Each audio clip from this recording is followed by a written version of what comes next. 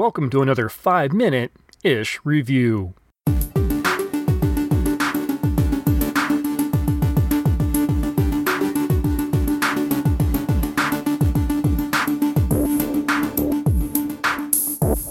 As I continued to cover the full moon vampire subspecies saga, I had to take a slight detour and take a look at 1997's Vampire Journals.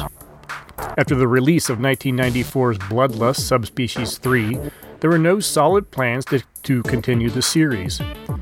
Ted Nicolau and Charles Band didn't want to leave the vampire mythos behind, however, so Nicolau got to work on writing a story about some new vampires within the same universe.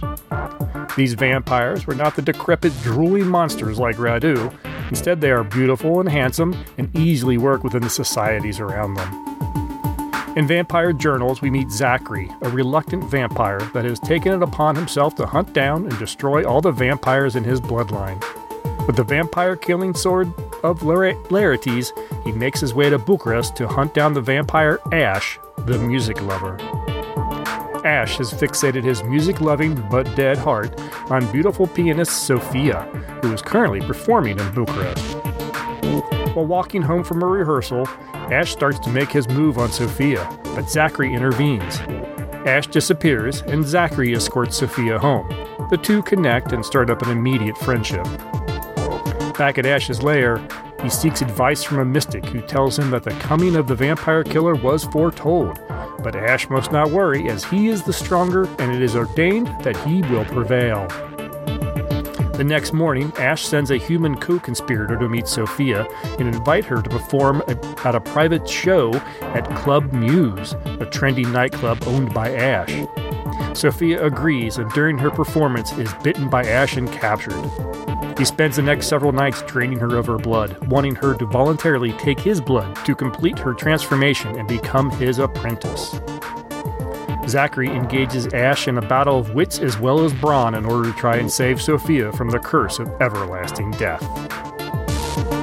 I watched this for the first time since its original release in 1997, and found myself enjoying it much more than I thought I would. My original opinion, from what I can recall, was of disappointment. I think I went in assuming it would be related to the subspecies films, and that maybe it would finally provide some closure to the fate of Michelle.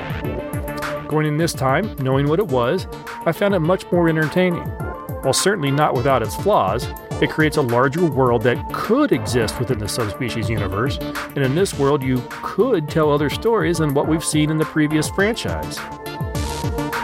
Which brings me to what could be its biggest flaw. The story here feels like an abridged telling of everything we saw in the first 3 subspecies films. Dipping back to the first film, we have a vampire with his sights set on a beautiful woman, a woman that spurns him at every chance, but that only makes the vampire one or more, and we have a vampire with a good heart that wants to destroy the antagonist and save the girl. The remaining themes of reluctance, betrayal, and conquest that we see between Michelle and Radu are spread amongst a larger cast of characters, but that doesn't make it any less familiar. Perhaps there aren't as many tales to tell about a vampire as one might want, and this criticism could be leveled at any film on the subject. I'm on the fence on the casting of the film. Jonathan Morris, I don't mind as Ash. He plays it with a subtle evil through most of the film, but can be proper scary and animalistic when it's called for. David Gunn as Zachary lays on the soap opera level of brooding a little too heavily. He'd be right at home in a Twilight movie. I get that he's the reluctant vampire and he hates his existence, but his continual dour expression, which is only exaggerated by the fake fangs under his lips, makes me wonder how Sophia would find him at all enigmatic as we are led to believe that she does. He is at least as creepy as Ash, so why she gladly accepts Zachary's company after being attacked is questionable. As it turns out, Vampire Journals is an important chapter in the overall franchise, and it should not be skipped.